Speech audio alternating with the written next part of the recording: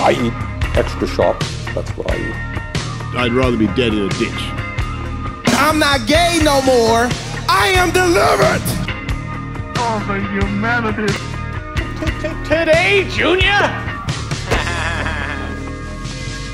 Broadcasting live to tape across the nation and the world from the Lorena Bobbitt Theater in a city whose massive dikes protect it from the ravages of the North Sea, beautiful North Seattle. It's the podcast for a world gone mad. This is the Society Show. And now, your host, Google's Customer of the Year, Christian Patterson. Who the fuck are you? Shut up, bitch! Hello and welcome to the Society Show. Do you believe in society's lies? My name is Christian. Today is Thursday, December 15th. Welcome to the show and happy holidays, Merry Christmas. If you don't celebrate Christmas, happy all the other holidays, but it's the holiday season and I have a guest today to use this season to talk about something that's not particularly topical, but anyway, let me introduce my guest and we'll get into it. Please welcome, I believe this is your third time appearance. Please welcome Pat to the show. Thanks, Christian. Happy to be back. Glad to analyze our crazy society that we live in. Hey, yes, thank you. Then you came to the right place. Yeah, so this episode, what we're going to be talking about is, so we're going to start out talking about the new CIA podcast, The Langley Files. And before we get into that, how much did you listen to that? Because I listened to the first 3 episodes and I was like, I don't know if I have to listen to more to get the gist of this podcast. No, exactly. I think I listened to like 7 or 8 episodes, but a lot of that was, after a certain point, I'm like, this is background noise. You kind of get the idea of everything they're saying is like, extremely kind of just puffy. Yes, yeah, and we'll definitely get into that more. And kind of the main story we will be talking about is the Plame affair and all of the things that followed with that. If you're not familiar, like if you remember hearing about Scooter Libby in the 2000s, it's probably because of that, but we'll get a lot more into it. Nice. Yeah, but before we get into any of that, any topics you would like to bring up to the podcast? Yeah, so just kind of general media consumption and stuff. Decent year for gaming. We just had the Game Awards. Elden Ring won like best game or whatever. I don't know. I really enjoyed that. Another game I played this year that I thought was just like comedically terrible was Homefront: The Revolution. You heard of this game?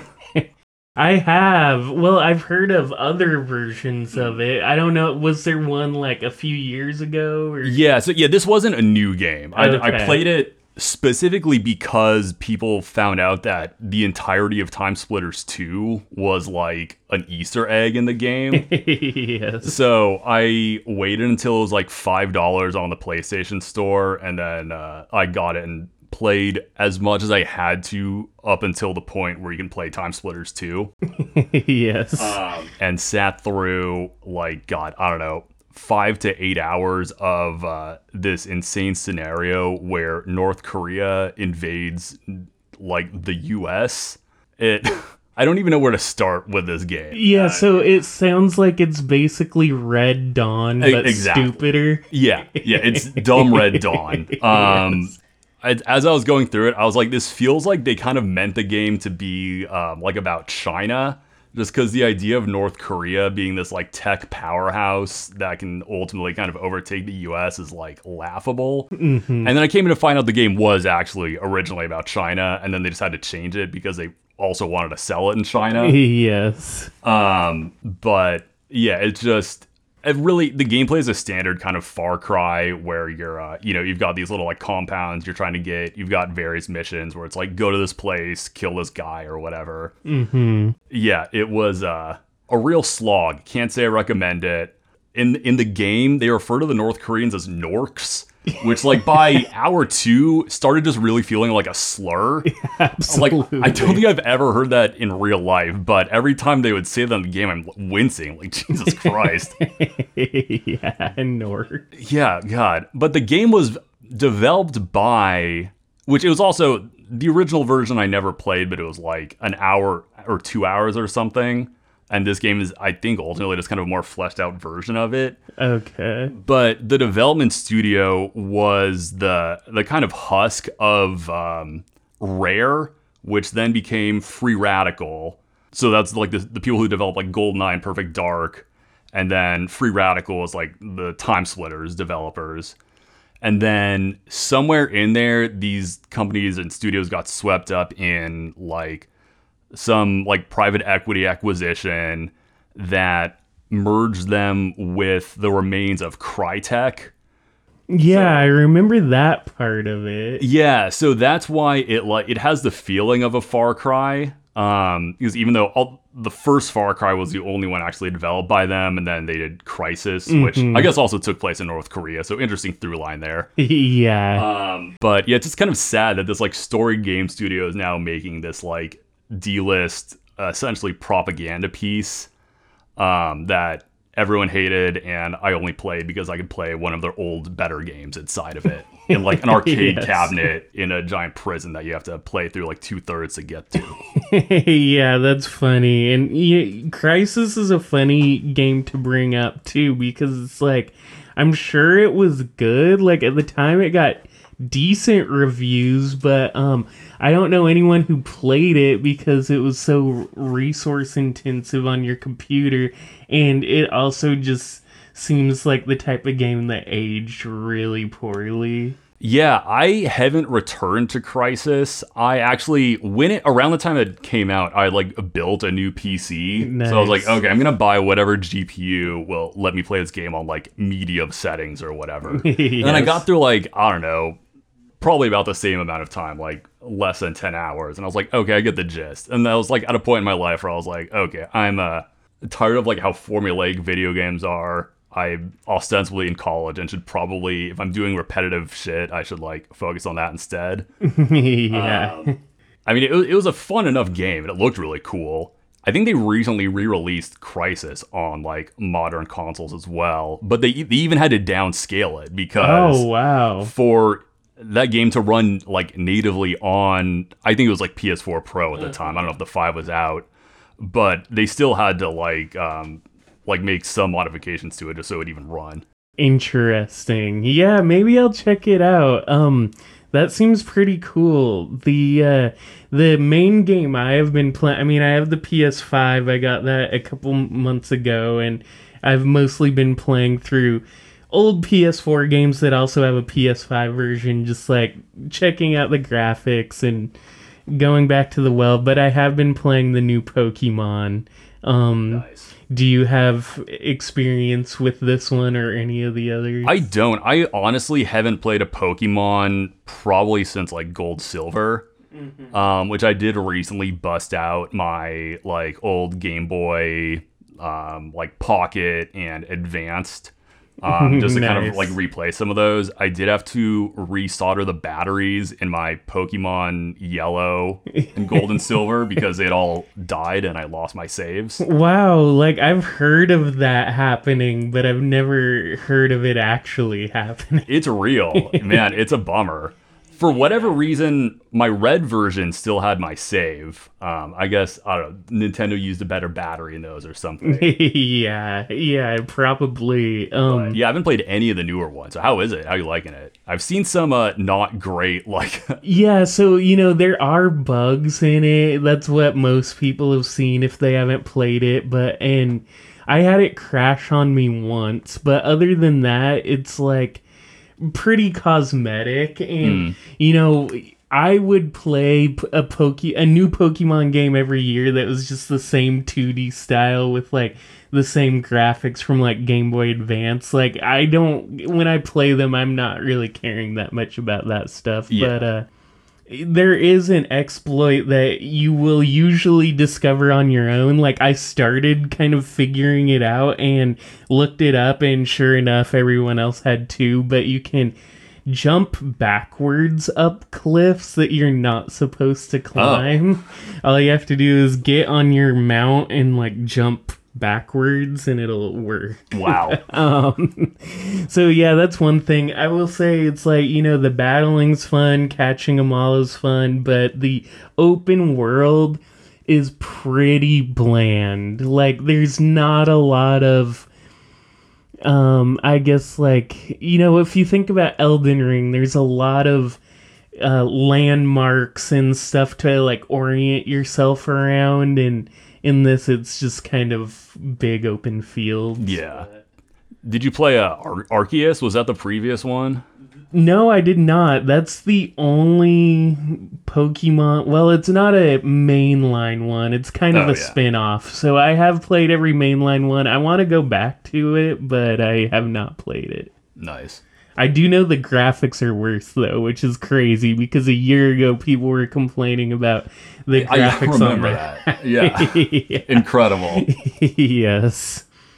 Yeah, it's really, when I get a new Pokemon, I kind of go back into, like, elementary school mode a little bit. Yeah, hell yeah. Like, that's, like, the only type of game where I'm, like, I can just hone in on it and not be, like, distracted by other stuff. Yeah, that's, like, a lot of modern games, I don't know, it's the factor of, like, having a job and being an adult and stuff, but I'll get to a point where I'm, like, kind of... I don't know. I like lose steam with it. Like Sekiro. Have you played Sekiro? No, I haven't, but I haven't installed it yet. Man, great game. I've been playing it since like October of 2020, and I just like I'll like get to a certain point, I'll like hit a boss, and then I'm like, okay, I'm like too distracted by work or whatever, and I can't carry both these things in my mind at the same time. Yeah. So I'm now at like the final two bosses in the game. I've been there since like June, and I'm now like, okay, my goal for the remainder of the year is to defeat the Demon of Hate and whoever the final boss is. Yeah. Like your dad or whatever. Your dad who is also God. Yeah, I guess it's growing up in a lot of ways, but just becoming disinterested with games or having a different relationship to them. Like one thing I noticed that shifted me was when I was playing the newest Assassin's Creed, because I liked Odyssey and Origins, but then the newest one I was just like, if I make the 80 hours to beat this, like what will be different? Exactly. Like and I guess maybe I don't feel that when I play Pokemon, because I've like transferred all of them through the games, through the generations. Oh, wow, nice. So it's more like, it feels like a bigger... Yeah, there's still something, you're kind of bringing with you. Yeah. Or it's, some like kind of new franchise or whatever. It's like, almost out of self-preservation, I sometimes can't allow myself to get too like deep into a game, because then it's like all I think about or something, and then I'm like working from home. I'm like, all right, well, I have my PlayStation like hooked up to the same monitor I'm working off of. And, yeah. Things can you can lose track of stuff. So I'm like, I got to put a limit on things sometimes. Yeah, and just quickly, we'll wrap this segment up, but I wanted to ask, like, did you beat Elden Ring? I did. I actually platinumed it. Oh, which nice. I think one of the only games I have a platinum on. Wow. Yeah. I did. I just like save scum it. Like I think that's the term where I would like, get one ending and then I would download my save from like PlayStation Cloud. Oh, yeah. Well, I mean, that might technically be save scumming, but if it's for achievements, it's not like you're like breaking the game. Yeah, exactly. Like, I've only got so much time in my life. Yeah, and my experience with Elden Ring, I got about 25 hours in, and then I almost reached the point where you could like respec. Mm-hmm. Like, I think that's pretty early, like after the first big castle or whatever. Yeah. or a little bit, I don't know, but I was like, I feel like I chose a really bad spec, at least for like early game. Like I put all my points in strength and endurance. Oh. And I know that's how I'd play in Dark Souls. Yeah. That was kind of what was encouraged in Dark Souls, but just wielding the giant swords, I don't feel like I had the right timing to play that way. Yeah, I heard the bonk build was like tougher in this one. Yeah, so I did download the PS5 version and kind of want to just do a fresh start and see. I think I'll get further this time. Yeah. Yeah, it is a great game. I mean, when I was playing it, I had fun. My life is like a video game, trying hard to beat the stage, all while I am still collecting coins. Trying hard to save the girl, obstacles, I'm jumping hurdles. I'm growing up to be a big boy. I guess we should get into some CIA type stuff. Yeah, let's. Yeah, so let's start out with the CIA podcast called Langley Files, and just to give an overview before I talk about specific things in these first 3 episodes, I wanted to point out is like in September I started I got promoted and I started working in like more of an admin type scenario, and my teammates all do administrative planning and whatnot, and this podcast seems like an idea my coworker might throw out in our like bi-weekly meetings, like, oh, here's how we could get staff and the public more engaged. Like, that's because it just feels really divorced from actual CIA activities. It seems like it's just administrators goofing off, kind of. Yeah, absolutely. I think it very much kind of, just tries to give you the idea that the CIA is this, like, nonpartisan, just, like they do the paperwork for empire. Yeah, but they would probably, I mean, they would never use the word empire themselves, though. It has a very squeaky clean approach, and so going into the first episode, like, one thing, and they emphasize this in other episodes as well, they'll always be like, there's so many misconceptions, but working at the CIA is not like being James Bond, and it's just like, I mean, I guess people might think that way, but if they've ever, like, thought about it more than a few seconds, it's not like they think the CIA is all James Bond. Exactly. It's like, that also, I don't know, I'm sure there are some people they would even have to say who do have the kind of the swankier, like, you know, the espionage and the killing and whatnot versus just people in an office kind of like goofing around. Yeah, because I mean, I imagine the people making this podcast don't even know who are secret agents. Exactly. Like, they don't have any insight into that. But one thing they did say in this episode that kind of piqued my interest is because they were interviewing the CIA director. I don't even remember his name. Do you know the current one? I forget his name. Yeah, so he was... The one thing he kind of bragged about when he was getting into more specific material details is he said that through the CIA's intelligence contacts, they helped disseminate the narratives about the Russia-Ukraine war ahead of time. I thought this was a really interesting kind of I'm kind of like, I don't know behind how the to curtain take that. almost Yeah. intentionally or not. So it's like, I'm sure we both remember like the lead up to the whole kind of Ukraine conflagration. Like it just really felt like there were a lot of kind of narratives floating around. Yeah, it was, and everyone thought it was kind of fake, where it'd be like articles every day, basically like, Russia's gonna attack Ukraine, and what should we do? And people were like, oh, that's fear mongering, that's not gonna happen. And it comes to find out that it was fear mongering, but it was also going to happen. Yeah, which is a dynamic that in my young-ish life of being aware of this stuff, I don't remember that ever happening. It just felt so much like the run-up to the Iraq War, where it's like, there's a big bad guy and he's gonna do a big bad thing. It's like, yeah, okay, it's like Russia has kind of been the villain for years at this point. And it's like, okay, it just feels like more of this. And then it came to happen. I was like, oh, well, I feel like a real idiot.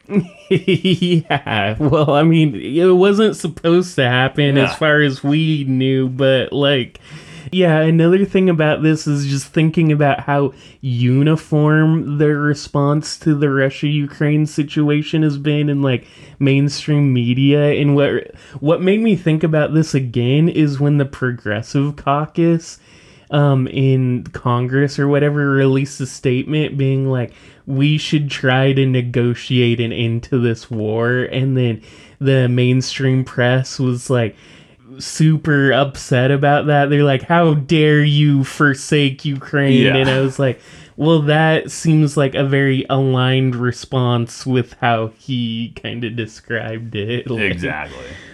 Yeah, and then just another thing he really tries to make a point of in this episode is that saying that the CIA is apolitical and all they do is provide the best info they have to the politicians. And it's I wonder how much he actually believes that, because it's obviously he's the director, he knows what the CIA does, but I could see a lot of really smart operatives like that earnestly believing what we're doing isn't political, even though that's so stupid. No, exactly. It's apolitical within the context of neoliberalism. Yes. It's we don't pick a side as long as it's within the kind of greater world that we live in. Yeah, and it seems like it's they're apolitical, but only if you buy into all the premises of the U.S. apparatus. Yeah, 100%. Yeah, and then so on the second episode, they kept doing this thing, and they did this in the first one too, where they basically are oh, and we're really going to acknowledge the things in our past. We're really going to get there. And then they'll be they'll just keep going the CIA is awesome and they have done some really cool thing. They keep make it seem like they're going to admit fault. Clickbait. Yeah. Or the listening bait. Yeah. Yeah, exactly. I'm what are they gonna admit? And then it just never is anything. Yeah. And then the third episode, they basically interviewed a talent recruiter, which it's also yeah, he doesn't know anything. But one thing he did say that I wanted to highlight is he said, we're not a policy shop, referring to the CIA. We give information that informs policy, and so that information has to be very accurate. And that kind of similar to the apolitical thing, it just seems so minimizing, where it's he kind of is saying we do write policy but indirectly. Yeah, it's they're not the think tanks that are creating the documents or these policy proposals, but they are feeding into the ecosystem that think tanks exist in. Mm-hmm. So it's you're just you're setting the algorithm for the Minecraft world.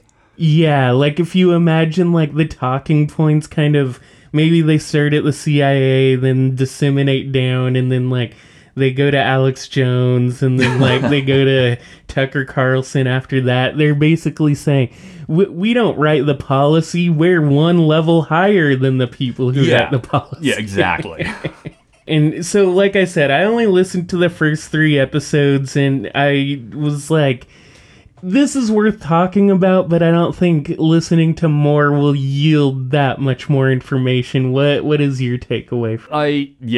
So when I started listening to it, I was listening to it in reverse just because that was like how my podcast app was set up. And then I was like, oh, right, I should sort this from oldest to newest. But yeah, so I think the 2 most recent ones they're just talking about like the archives and the like museum at CIA, which that's another thing that like kept routinely getting on my nerves, is the way they would drop the definite article. We were kind of talking about this, but they would say, they always talk about at CIA we blah blah blah, and they never say the CIA, and it drives me nuts. And it's funny because I worked at the Apple store briefly, so I like dealt with a certain amount of their kind of internal communications. Apple talks the exact same way. If you read Apple's like product documentation, they'll be like, well, iPhone will blah, blah, blah, blah, blah. And it's like, whatever connection there is, it seems very clear in their just like their speech style. Yeah, I mean, these are the type of people who probably write the communication guidelines for the CIA. Yeah, whoever, like some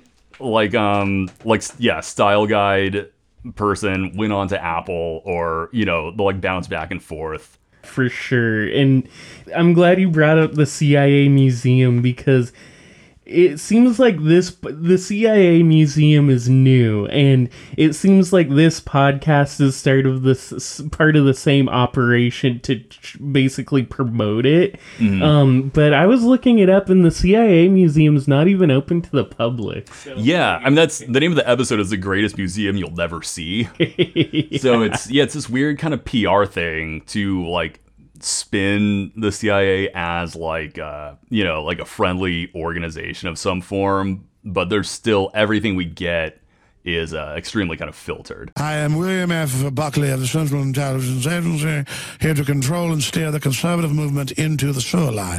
I think if you're ready, I think this is a good opportunity to talk about Valerie Plame. Let's. And I will say, when I read this whole thing and kind of got into the details more, the conclusion I was left with myself is wondering, like so many topics, like does this ultimately come from the CIA? And we'll get into that at the end after we like unpack it, but like that's the question I was left with.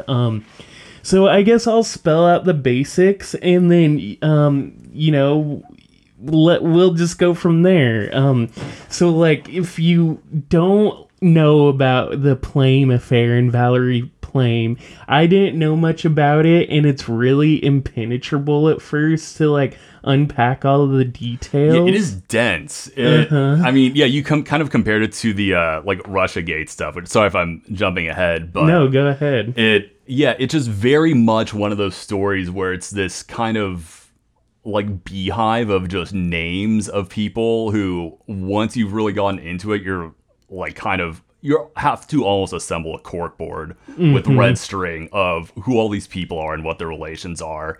And then by the end of it, you're like, well, so what did we learn from this? Yeah. In the Mueller investigation of Trump, that is definitely, in my opinion, the closest parallel.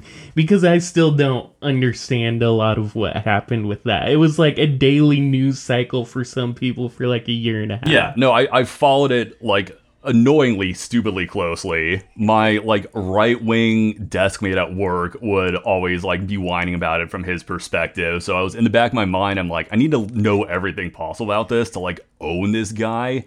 And at the end of it, I'm still, I don't know, I could barely tell you the broader points of the story. Yes. Before we get into it a little more, I do want to point out that Richard Hermitage, I think Armitage. Armitage? Okay. Thank you. Because I was like, I was like, I feel like I should have heard this guy's name, but in my head I was saying Armitage, but I have heard of Richard Armitage. Thank you. So he will become involved later on, and he is the grandpa of Ian Armitage, who is most known as Young Sheldon and its new spin-off that you've heard on the Society show Pubescent Sheldon. So that's crazy. And you know, friend of serials Adnan Syed. Yes, as heard in the last episode. Yeah. Yes. Yeah, so when he comes up again, I'll be sure to note that. But just the details of the case. So Valerie Plame was a CIA agent, and her identity was leaked to the Washington Post reporter named Robert Novak. And then the source of the information was tracked back to Richard Armitage, and then Scooter Libby. And, you know, like I said, that's why you heard about Scooter Libby so much in this period. He's the only one who got prosecuted for it. Yeah, and I could get into the specifics of what was reported about her, but do you have anything to add, just of like the general outline of events? Just that, similar to Trump Russia, or the Mueller investigation, at the time, like during the kind of mid period of the Iraq War, like second term Bush, this was similar in that there are these constant stories coming out, and in the back of my mind as like a young lib, I was like, okay, this is the end of Bush. Like the walls are closing in. Scooter Libby ruined it for everyone, and he's going to be impeached.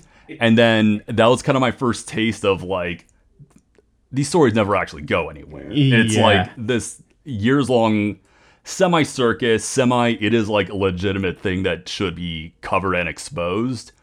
But nothing material actually happens.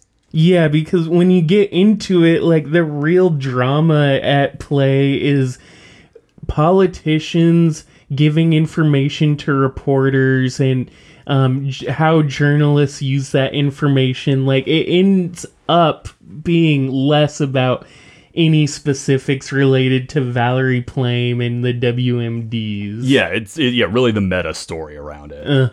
Yeah, so what started it is after the invasion of Iraq, Joseph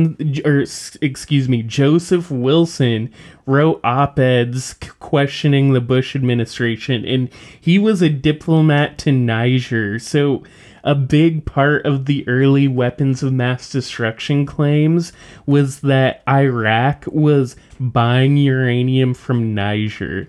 And Joseph C. Wilson, the diplomat, said that as far as he knew, that's not true, and it just didn't seem legit. And also keep in mind that this info came initially from like a spurious Italian report that just seemed kind of phony to begin with. But he was like the first legit person with insight into the situation, basically saying WMDs are phony. Yeah. Yeah, and so I watched the movie based on this last night, Fair Play, where Sean Penn plays Joseph C. Wilson. The entire time just very distracted by the like incomprehensibly thick head of hair this man has, and just that where he's like kind of ostensibly the hero of the movie, but in real life we all know he's just like an awful person, abuser, etc. So, interesting kind of pre-Me Too kind of portrayal of, or use of this actor, I guess. I feel like he doesn't really pop up and stuff now, but beside Sean the point. Penn. Yeah. Yeah, I didn't know if you were talking about Joseph Wilson or Sean Penn. Oh, sorry. I mean, I guess I don't see Joseph Wilson pop up too much either, but yeah. I might just not be watching for him. But yeah, Sean Penn, I kind of can't stand him. I mean, he's a decent actor, but he's just done great movies. Yeah. Also, I feel like someone who people always accuse of being like a spook or something, like a CIA asset in some capacity who acts in movies about things that are related to them. Yeah, definitely. And so the fallout from Joseph Wilson writing this article is that Robert Novak wrote an article called Mission to Niger. And I'm going to quote directly what he says. So he says, quote, "The CIA's decision to send retired diplomat Joseph C. Wilson to Africa in February 2002 to investigate possible Iraqi purchases of uranium was made routinely at a low level without Director George Tenet's knowledge. Remarkably, this produced a political firestorm that has not yet subsided." So that's just kind of laying it out, just so you get the full context. That was the opening paragraph. And here's when he actually mentions her name. So he says, quote, "Wilson never worked for the CIA, but his wife, Valerie Plame, is an agency operative on weapons of mass destruction. 2 senior administration officials told me that Wilson's wife suggested sending him to Niger to investigate the Italian report. The CIA says its counter-proliferation officials selected Wilson and asked his wife to contact him. Quote, "I will not answer any questions about my wife," Wilson told me." I like that last line. Yeah, and so I guess this paragraph, the second paragraph I read, is basically the source of the entire conflict. What do you think about that? I mean, as after having read all of this and watched the movie, I still couldn't tell you anywhere else that, like, what would have kind of initiated all of that. I'm still not even sure who asked him, or like what the origin of asking him to go investigate in Niger was. Whether or not it was actually Valerie who like came up with this, or if it was like above her or something. Yeah, well, yeah, it is weird because it's like that part almost doesn't matter. Like, yeah, it does, even in retrospect. I mean, maybe if I read this at the time, I wouldn't think much of it, but in retrospect, it does seem like mentioning his wife is pretty extraneous details. Like, it doesn't feel that topical to the art. It feels kind of forced in a little bit. Yeah. An interesting thing about that is, so Robert Novak claimed he had no idea that Valerie Plame was an undercover agent, but what some people looked into is past articles he's written, and he has very consistently and accurately pertained to this like rule in journalism or general practices where you refer to undercover people as operatives, which he did in this case. So it seems like his diction betrays him a little bit by trying to claim he didn't know she was undercover. Interesting. It is almost like if he had no idea truly that she was undercover, then yeah, like why mention it in the first place? It's not really that noteworthy. Yeah, unless you're just trying to like essentially dox her. Yeah, so one of the things, Robert Novak, following this, he changed his story all the time, and it's very clear he's covering for different people, but not clear why. So, like, initially he denied that the information was even purposefully or maliciously leaked to him, but the way he described it made it like, if I was an intelligence operative, that is how I would purposefully or maliciously leak something. Like, he basically described someone making an offhanded remark that he asked about, and they're like, "Oh, you shouldn't know about that, but we'll tell you anyway." Like, yeah, and then the people like for whom that is like important or relevant or whatever, like they will find that information that way. Mm-hmm. Yeah, and the CIA wasn't really happy with Novak either, because in denying that no one told him not to publish it, he was like, well, the CIA did call me and they made it seem like they didn't want me to publish it. And they were basically like, no, we told you in about as strong of words as we could. I know. I almost gotta wonder what like his other kind of associations to intelligence or like the kind of I don't know, defense complex or whatever are. But that would be another topic, I guess. Yeah, well, it is worth noting that he was a pretty openly conservative journalist and took a conservative tact. It's not like he was some, like, progressive investigative journalist or something.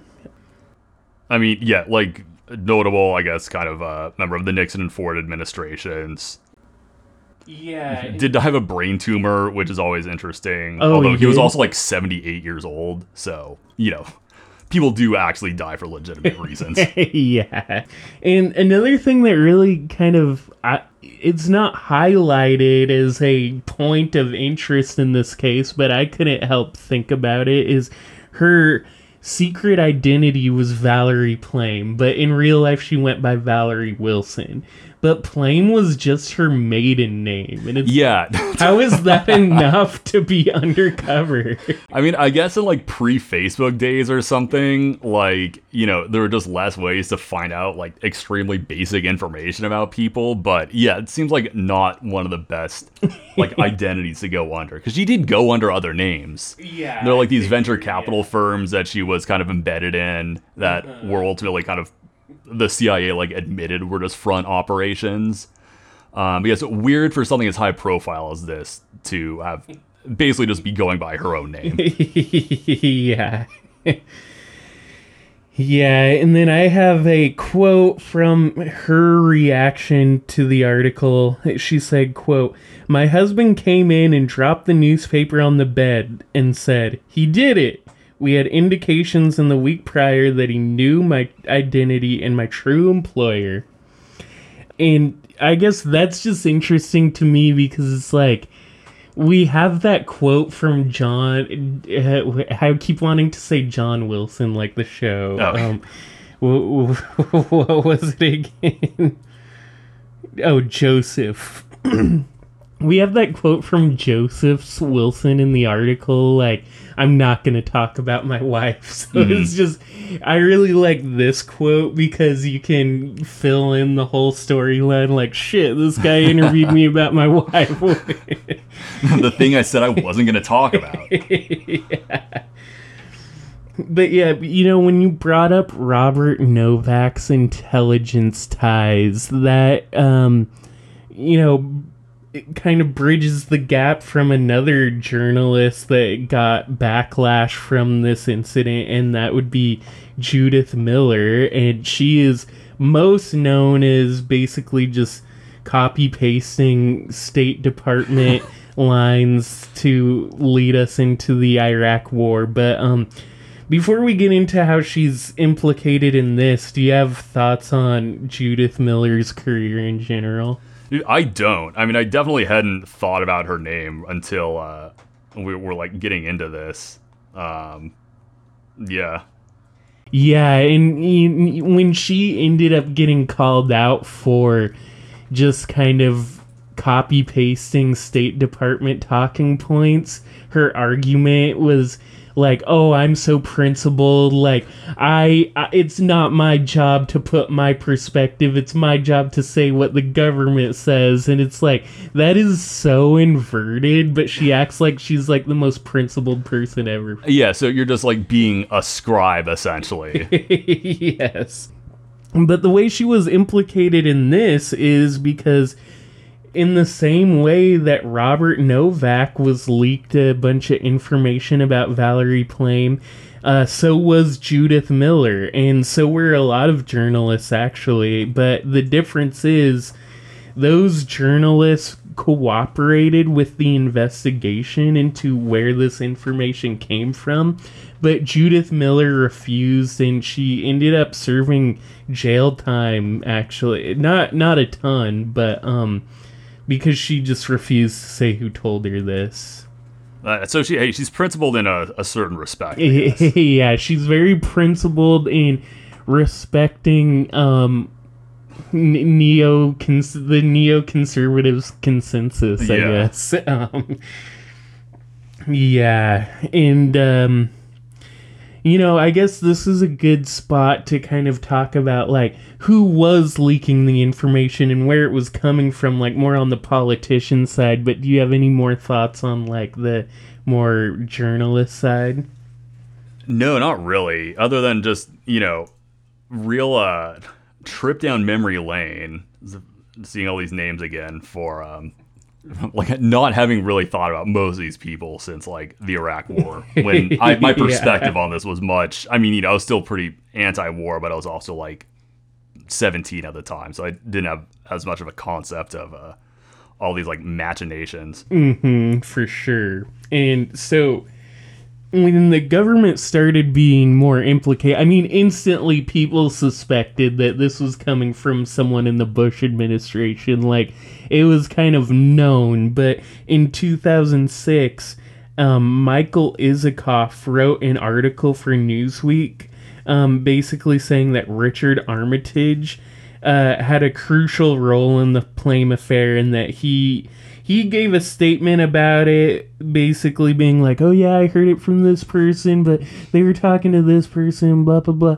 Like, it's just, he did implicate himself, but in a way that, oh, I don't remember who told me, but I heard so-and-so, it was... Yeah, real, he said, she said, she said, I forget, overheard it. Yeah, but he did basically admit, and he also, I don't know if he admitted it himself, but he did reveal Valerie Plame's identity to Bob Woodward from Woodward and Bernstein, which seems like a strange choice to me. Yeah, the right of Watergate fame. Yeah.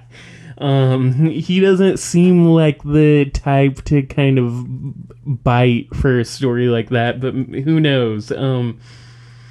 And Karl Rove was also heavily implicated, and I believe the initial way how is that Robert Novak was like, yeah, he's actually the second person to tell me about her.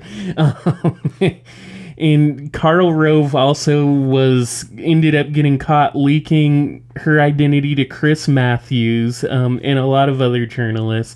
And he repeatedly said that Wilson's wife is fair game. That's how it's reported, and that's why the book and movie are called Fair Game. Did that come up in the movie? Very cute. I think it did. Honestly, toward the end of the movie, I was like not paying super close attention. Yes. Yeah, and so, I mean, already you really get the picture that all of these kind of, not the very top level Bush guys, but the more, like, mid-tier, all of them were Stooges. Flapping about it, yeah. Like, they were telling everyone, basically. Right. 'Cause I'm sure, like, from their perspective, it's like their primary motivation is, like, making sure that this war can go ahead. And...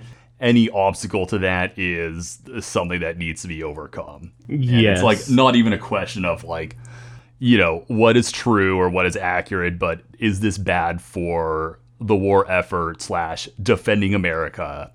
And that led to all of this. Yes, definitely. And, then through Karl Rove is how Scooter Libby gets implicated. So I guess the official story from the Bush administration, and there's probably some truth to this, although I imagine it's a lot more widespread than they make it out to be. Dick Cheney told Scooter Libby her identity. Scooter Libby told Karl Rove, and I think also Richard Armitage, and then they just go and tell everyone. That's what they say happened. Right. And just the way they portray it makes it look really silly. Like, they just keep peppering her names in conversation. Like, it just makes them seem like gossipy bitches. Yeah, it is extremely like petty in high school. Yeah. Like, geez, you guys, like, are you adults? Yeah, I mean, if they weren't just kind of being like catty and gossipy, then the only other way I see them talking about it is in like official meetings where they're like determining strategy or something. Yeah, and then I mean, I almost kind of wonder like, is there much of a difference between like some of these official meetings or just like the chit chat of these people? Mm-hmm. How much overlap is there?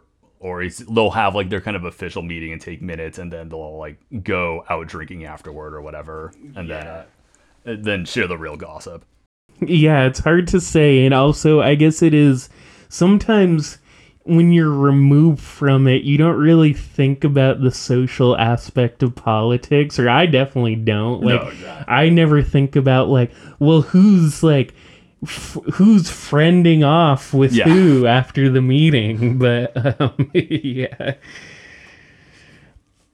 you know, Scooter Libby, he ended up, the last journalist I have to bring up is a guy named Tim Russer, and he ended up getting thrown under the bus really hard by Scooter Libby. Tim Russer, he was on Meet the Press. He did a lot of stuff for NBC News. Hey, have you heard of this guy independent of this? No, he's just like, some like lesser character on the news who I just was totally kind of before, I was like, what? I don't know. I didn't even watch a ton of like network news or anything. Mm-hmm. Yeah, and so, I mean, Tim Russer, in a way, he got thrown under the bus, but in another way, he also kind of made himself look horrible. So when Scooter Libby was talking to the FBI, he told the FBI that Tim Russert told him the information. He's basically like, I didn't get this from Dick Cheney, I got it from Tim Russert. And then Tim Russert said that they did have a conversation on the exact day that Scooter Libby claims, but Valerie Plame never came up. And a month earlier, he talked to Dick Cheney, and this is when he actually learned her identity. And this isn't just conjecture; like it did eventually come out that this is when he learned. But wow.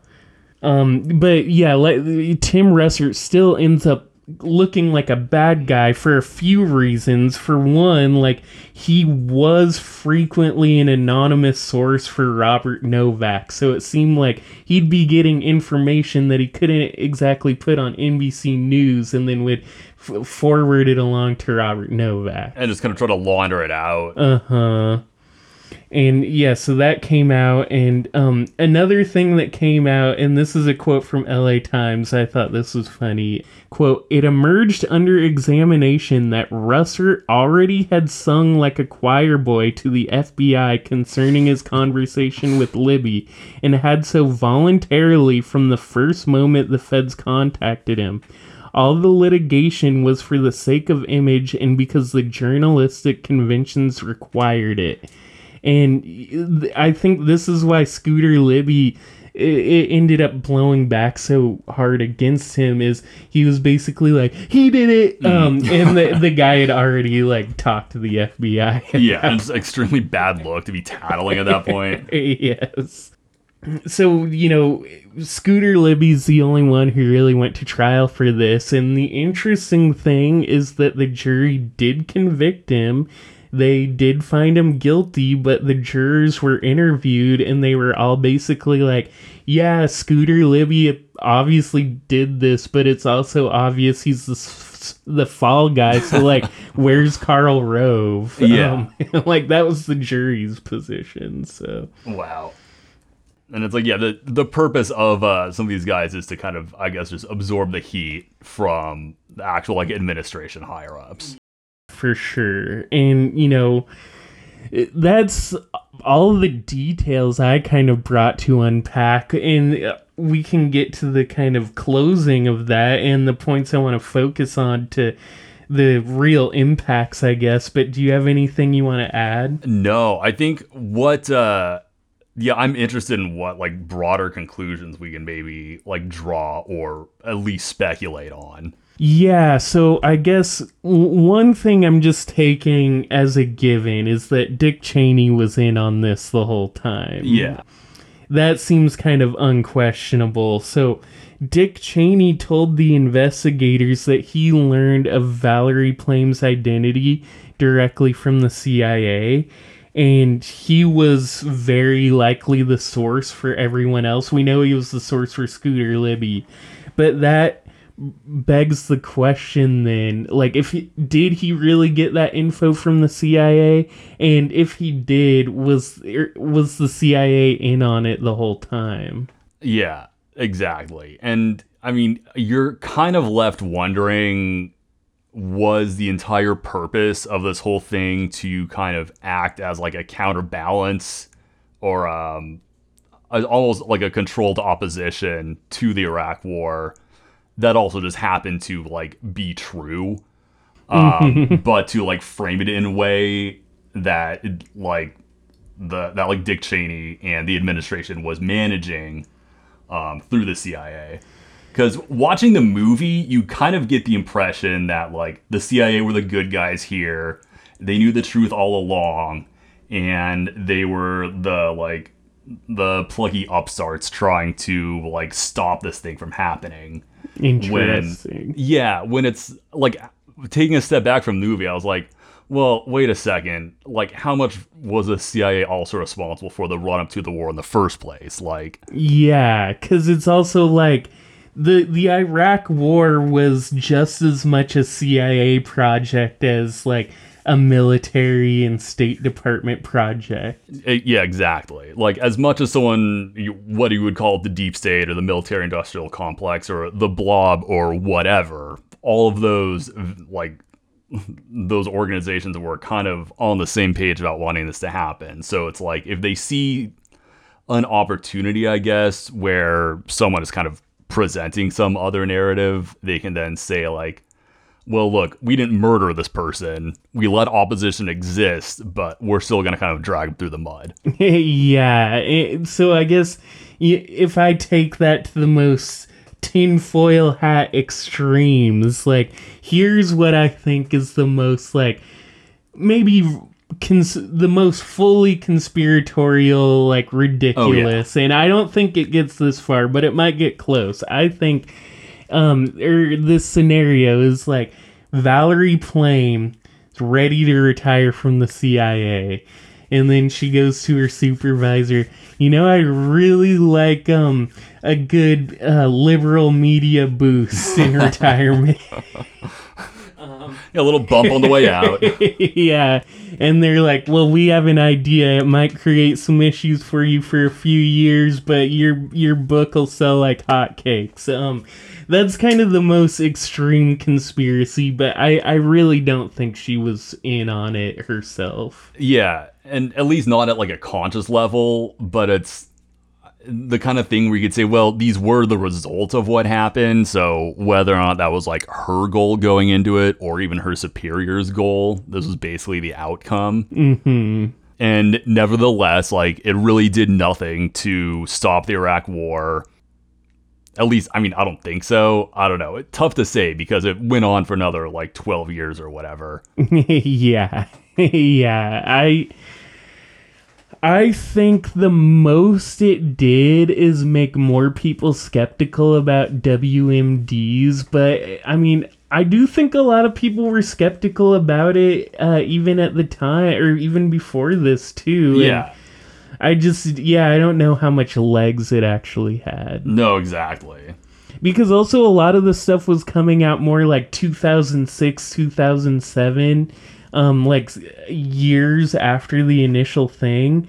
And I think at that point, like, the justifications getting us into war had melted away. We were just like, well, we're at war. Yeah, it's like it doesn't matter anymore. Yeah. So we can kind of like let some of this opposition exist, but it's not going to change the fact that like this machine is already moving. So do you think there was any thought involved of them basically saying or thinking, if we can redirect any potential anti-war movement to this sort of like bureaucratic palace intrigue type story, and that's more contained than like street activism. Yeah, no, 100%. Because I think that is kind of how this country deals with a lot of these like big material issues, where there's obvious that there's a lot of sentiment in one direction or another, and people will kind of talk about organizing. I still remember, like, I don't know, 2007 or something, Keith Olbermann saying that, like, this is it. People are going to be rioting in the streets, and then, like, literally nothing happens, but there's a whole bunch of, like, news articles and columns and op-eds that are kind of like a release valve for all this energy. Yeah, and that really highlights the parallels to Russiagate as well, because it's like, at the time, a lot of people had this feeling of like the way they're getting out of like rectifying the problems with Trump or the situations brought about by Trump or whatever. Yeah, even the problems that led to Trump. Yeah, exactly. Anything like that, they instead focused on what was mostly tenuous at best information that like Russians were troll posting on Facebook for Trump. Yeah. And it's like, I would absolutely buy that, like, Russia has some amount of, like, trolling operations. I feel it would almost be, like, ridiculous for them not to. But then it's also like, you gotta imagine our government does the same thing. I don't think Russian troll forums were really what, like, tipped the needle there. It just gave people a place to kind of direct a lot of that energy. Or, what the ones that we heard about were these like troll masters or some like random guy who, like made these Facebook groups for causes he didn't actually believe in. But those are the examples we heard about. And it's like, I don't know. I have no idea what the landscape of these Facebook groups is. I don't know. Are there like ones that are domestically created and still ultimately kind of inert? Probably. Then also, the whole P tape of it all. Yeah. Which it's almost like the WMD of Russiagate. Yeah. The conclusion on that is basically that it doesn't exist. Which, right? yeah, deeply disappointing. Would have been hilarious if it did, but like, you think about it enough, obviously, that would be absurd. Yeah, that's not really Trump's MO. Yeah. As petty and like weird as he is, and I think we can all kind of imagine that he probably is like, he has like weird like sexual proclivities, not to kink shame, but it seems a little too messy for him. Yeah, I mean, I guess maybe I could believe all of it, but the part I couldn't believe is that he would film any of it. Yeah. Yeah, exactly. Or actually, I guess I'd heard that maybe it was secret camera. Yeah, or something like that. But yes, still, it's like he's a petty and vindictive person. It seems like next level for him to get sex workers to like pee on a bed that Obama's had previously slept in. Yeah. Like, that's almost too kind of symbolic for something to him to, like, bother doing. Uh-huh, yeah. It's very, like... Well, maybe the reason people bought into it is because it's how a dog thinks. Yeah.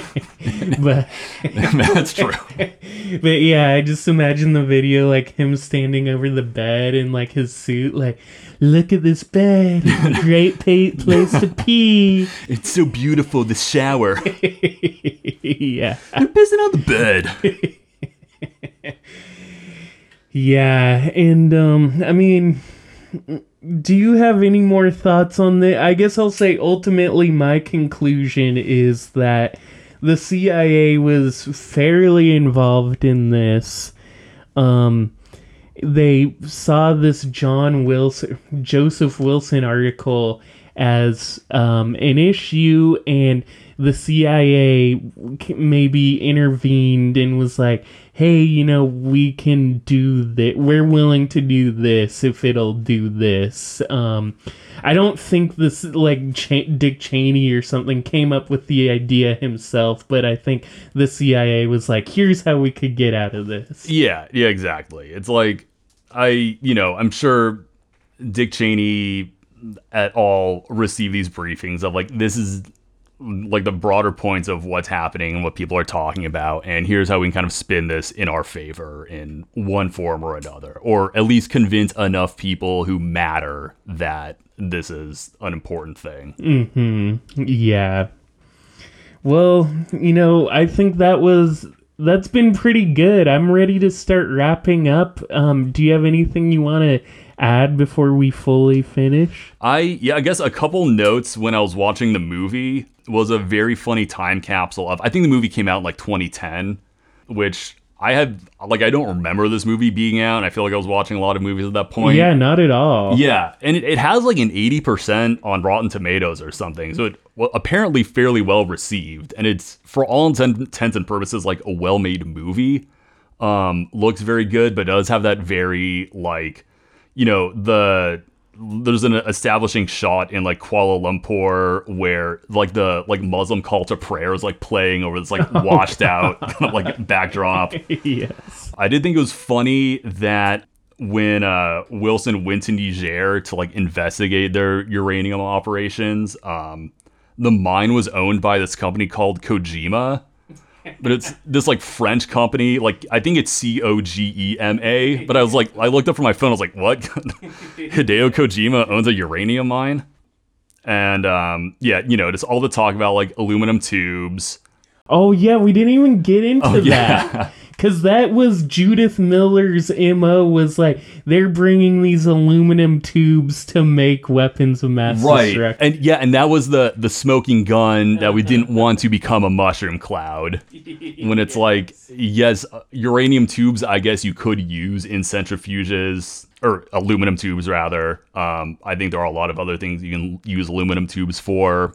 Absolutely. I don't know what they are, but it seems like a pretty generic item to exist.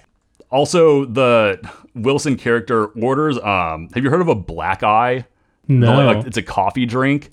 Is it a coffee with a shot of espresso? That's the red eye, I guess. Okay. Then a black eye is 2 shots. Okay. So multiple times in the movie, he orders his drink and then immediately has to explain it to the barista. So I'm like, I don't know if there's like a weird like character quirk that they captured of this person or what. It just seems weird to have the order and then the explanation of the order. Yeah, also because 95% of espresso makers by default make double shots. So it's like, I think most people would call them both red eyes. I would think. But it's like anytime I've had to order that drink, I'm also like, I just end up explaining what it is. Mm-hmm. It's probably the kind of thing where like baristas will encounter enough people who order something like that, and then the person will be happy with it, so they will clarify ahead of time. Yeah. But yeah, it's very odd just watching Sean Penn with his extremely thick head of hair constantly order this drink. I will add, I've faced some of those issues myself because I'm usually a straight espresso drinker, and sometimes I'll just ask for like an espresso on ice, and they'll be like, but it'll melt the ice, and it's like, I do it every day. Like, I know it, just use a lot of ice. Like, it helps dilute it a little bit. Like, I don't mind melting, but like, yeah, I kind of face that. Yeah, I'm not trying to get like a really cheap latte here. Like, apparently another trick that people will pull. Oh, like just get espresso and put milk in it. Yeah.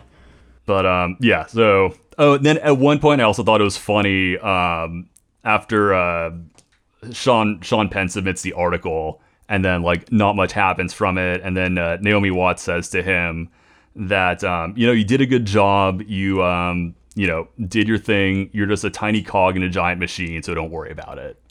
And I just feel like the notion of them all being tiny cogs in this giant machine, I don't know if that line was supposed to kind of carry that impact, but I'm like, the whole affair is just these kind of very human semi-human things that they're hoping to kind of cause some change here to affect this war, and literally nothing happens other than like, I don't know, a year and a half kind of minor news scandal. that. Yeah, because by them saying that, it's basically like, well, we're in the same machine as like the Dick Cheneys. Yeah, they're like looking at the camera and winking and saying, you know, there is no deep state, but, you know, we're in the belly of this giant machine that's bleeding to death. You idiots have loaded up a hair-trigger, double-barreled shit machine gun, and the barrel's pointed straight at your own heads. Yeah, I mean, there's a lot more we could say about it, but then, you know, ultimately, at the end of most of the details, you're just like, well, what does that add? Yeah. It's like, none of it is more than the sum of its parts. Exactly. And the greatest, I think, bow on the whole thing is that Trump ended up, I guess Scooter was like out of prison at that point already, but Trump like pardoned him.